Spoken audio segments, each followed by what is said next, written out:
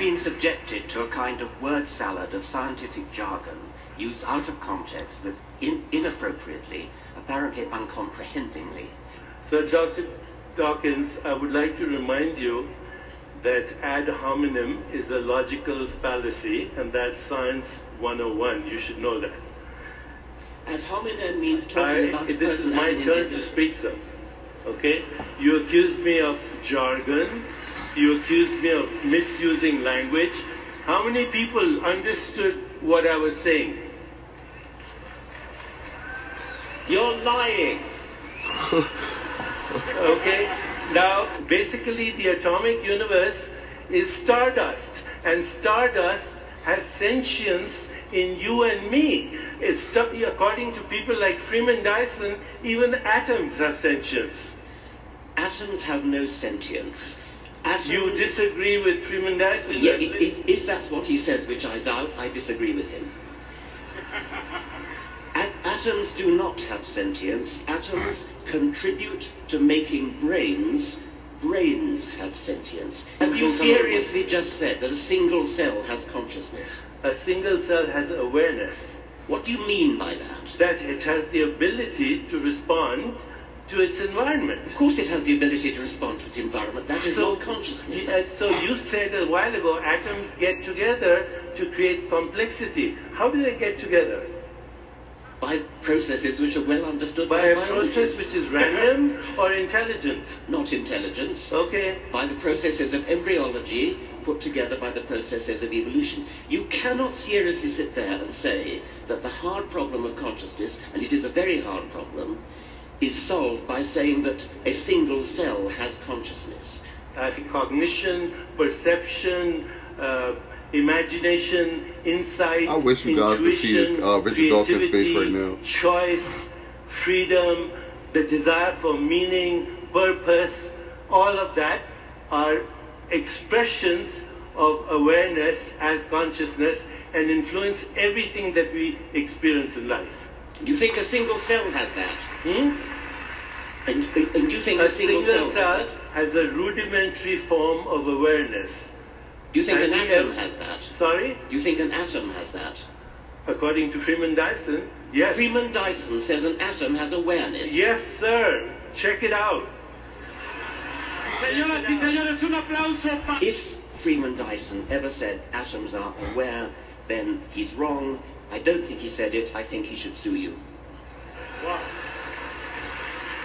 Depth of understanding that we have yet to fathom, yet to plumb, in order to understand what's going on inside the human brain. Who's we? boggles my Who's mind. we? Who's we? The scientific community. The scientific community. Driven by mechanistic neural networks and chemicals. Yes, and don't let's belittle mechanistic neural networks and chemicals. They are Well, very, then tell very me how complicated. they produce consciousness. I don't know. That's why we're working on it. Big You dummy. don't know either. No, wait.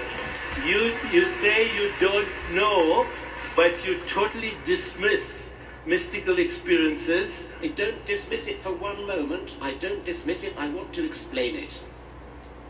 Who wants to explain it? A Just neurochemical? let him finish. I want to explain these experiences. Who's I? I want science to explain it. When you say I, who do you mean by I? Science, in this case. So I is science. No. That's just a dishonest. That's dishonest. You have extreme confidence in the way we do science. You're not open to a consciousness-driven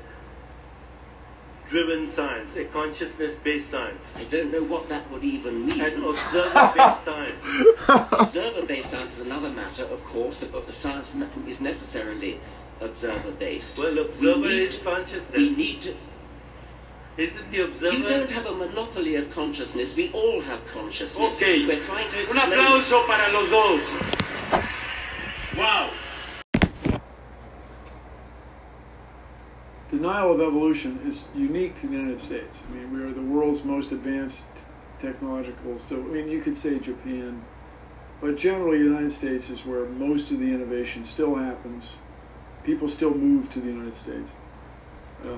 That's just and Bill that's Nye largely Science Scholar. because of the intellectual capital we have, the general understanding of science. When you have a portion of the population that doesn't believe in that, it holds everybody back, really. Evolution is the fundamental idea in all of life science, in all of biology. It's very much analogous to trying to do geology without believing in tectonic plates.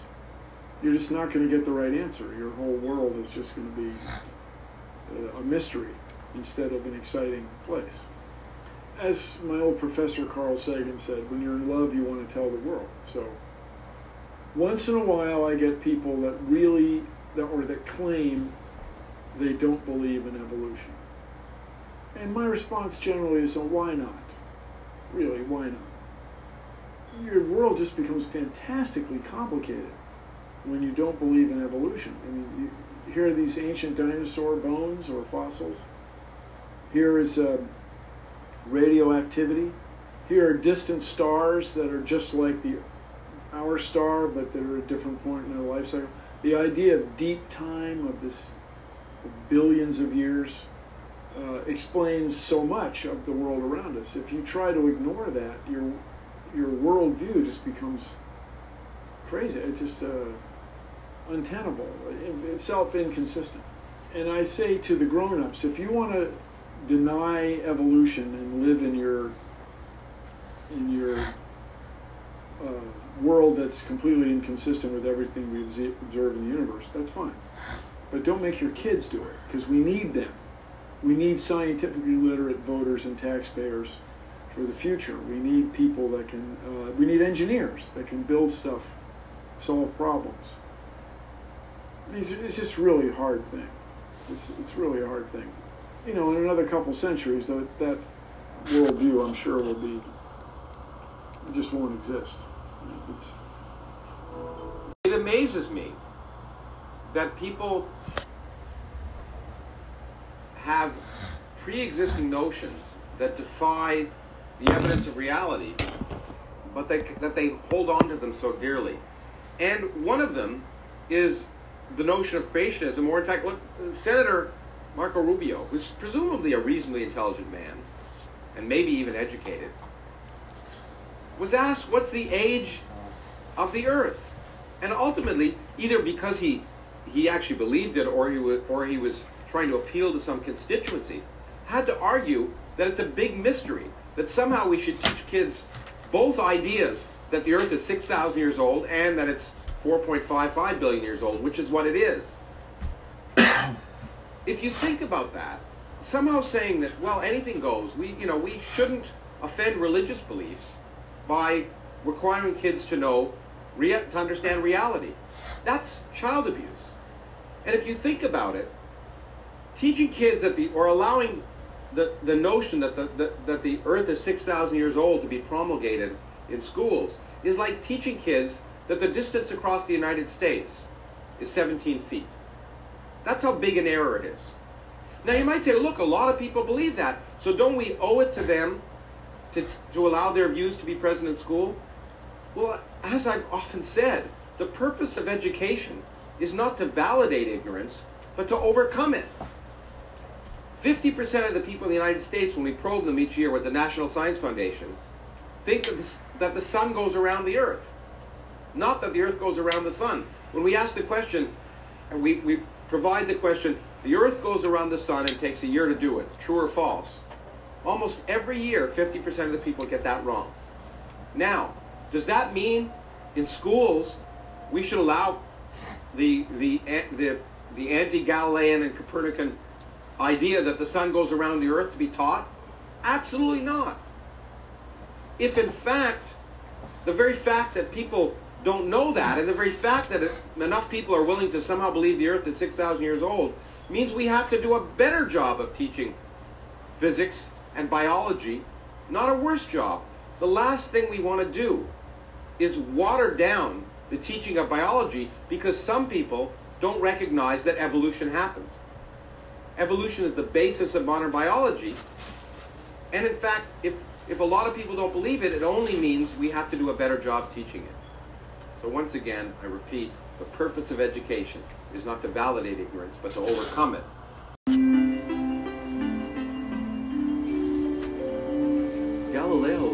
was quite controversial, of course, in his time, because he was claiming that something that we all could see with our own eyes wasn't true. We could all see that the Earth doesn't move, and that the sun and moon and stars go around the Earth, and we believed that as a race for about 2,000 years. And Galileo was saying that your eyes are lying to you. The Earth actually moves, and it's not the center of the universe. And he was put under house arrest for it. We don't like to be told that our senses aren't telling us the truth. And then Galileo took it another step. He said it's not just that our senses are lying about movement of the Earth. He said that he thought that tastes, odors, colors, and so on reside in consciousness. Hence, if the living creature were removed, all these properties, these qualities would be utterly annihilated. That's almost a direct quote in the translation. So he was saying that our senses are also making up the tastes, odors, and colors that we experience. They're not properties of an objective reality. They're actually properties of our senses that they're fabricating. And by objective reality in this case, I'm going to use that term in a very specific way. By objective reality, I mean what most physicists would mean, and that is that something is objectively real if it would continue to exist, even if there were no creatures to perceive it. So the standard story, for example, is that the moon existed before there was any life on Earth, and perhaps before there was any life in the universe, but it still existed. Its existence does not depend on the perceptions of any creatures. And so that's the sense in which I'll talk about objective reality. And what Galileo was saying was that colors, odors, tastes, and so on are not real in that sense of objective reality. They are real in a different sense. They're real experiences. And so I'll talk about real experiences. So your headache is a real experience, even though it could not exist without you perceiving it. So it exists in a different way than the objective reality that physicists talk about. So Galileo was quite brave and quite out of the box in his thinking by saying not only the Earth and its movement, but even colors, tastes, and odors are perceptual constructions. But he wouldn't go the next step. He wouldn't say that shapes and mass and velocities of objects and space and time themselves are constructions. He thought that those were objectively real. So the shape of the moon, the position of the moon, is an objectively real thing, including its mass and its velocities.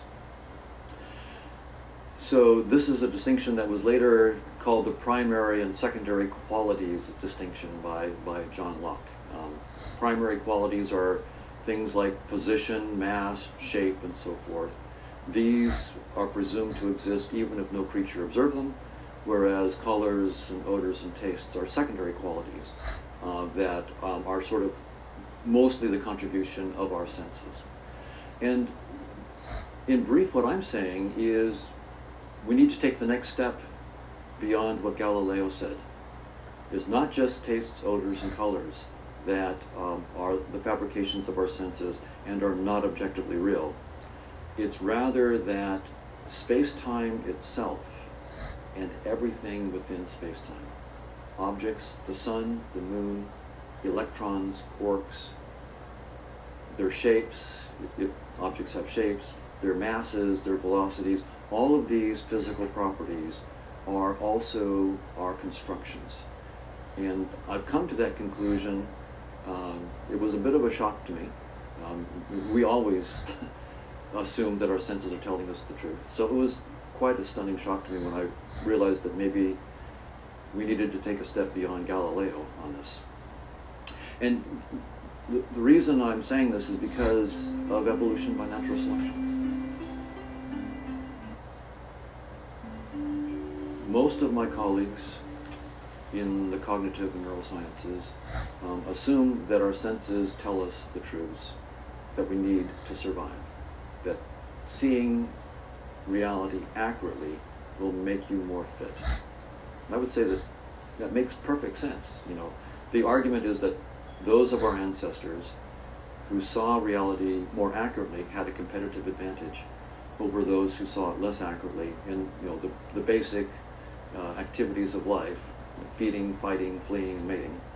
And because they had a competitive advantage, they were more likely to pass on their genes, which coded for the accurate perceptions. And so after thousands of generations of that, we can be quite confident that we see reality as it is. Of course, not all of reality. No one claims that our senses exhaustively tell us all the truths about objective reality. But from an evolutionary point of view, the idea is we see those aspects of reality accurately that we need to survive. And so when we see space and time, we see physical objects with their shapes and motions and so forth, we're seeing truths, objective truths, truths about objects that would exist even if no creature were there to perceive them. That's the standard view. And it seems intuitively plausible. The argument that I just gave is actually in the textbooks in my field. But it turns out that we don't have to just deal with plausibility here. Evolution by natural selection is a mathematically precise theory. There is the field of evolutionary game theory that was established in the 1970s by John Maynard Smith and has flourished. It's now a very advanced and very interesting mathematically precise field. It unites Darwinian evolution by natural selection with the tools of game theory, and it's very, very powerful. So we don't have to guess or wave our hands anymore. We can actually run simulations and prove theorems about the effects of natural selection on our senses. We can ask a technical question. Does natural selection favor organisms with sensory systems that tell them truths about reality, objective reality? It's a clean technical question. And it turns out there's a clean technical answer that comes from evolution, and it's quite surprising. I first started this about 12 years ago with a couple of graduate students of mine, Justin Mark and Brian Marion. We ran hundreds of thousands of evolutionary game simulations in random worlds with resources and creatures that had to forage for these resources. And we played God. Some of the creatures got to see the truth, others didn't. And the ones that didn't, we had them just perceive the fitness payoffs. And we can talk a little bit about fitness payoffs a little bit later. That's a key notion in evolution. And what we found was, in the simulations, organisms that saw the truth never outcompeted, never outperformed creatures in our simulations that saw none of the truth and were just perceiving the fitness payoffs. So that gave me some confidence that maybe there was a theorem here. And so I proposed a theorem to a very talented mathematician named Chetan Prakash, with whom I've worked for many years. Chetan and I discussed it, worked on it, and Chetan brought it home. He proved the theorem.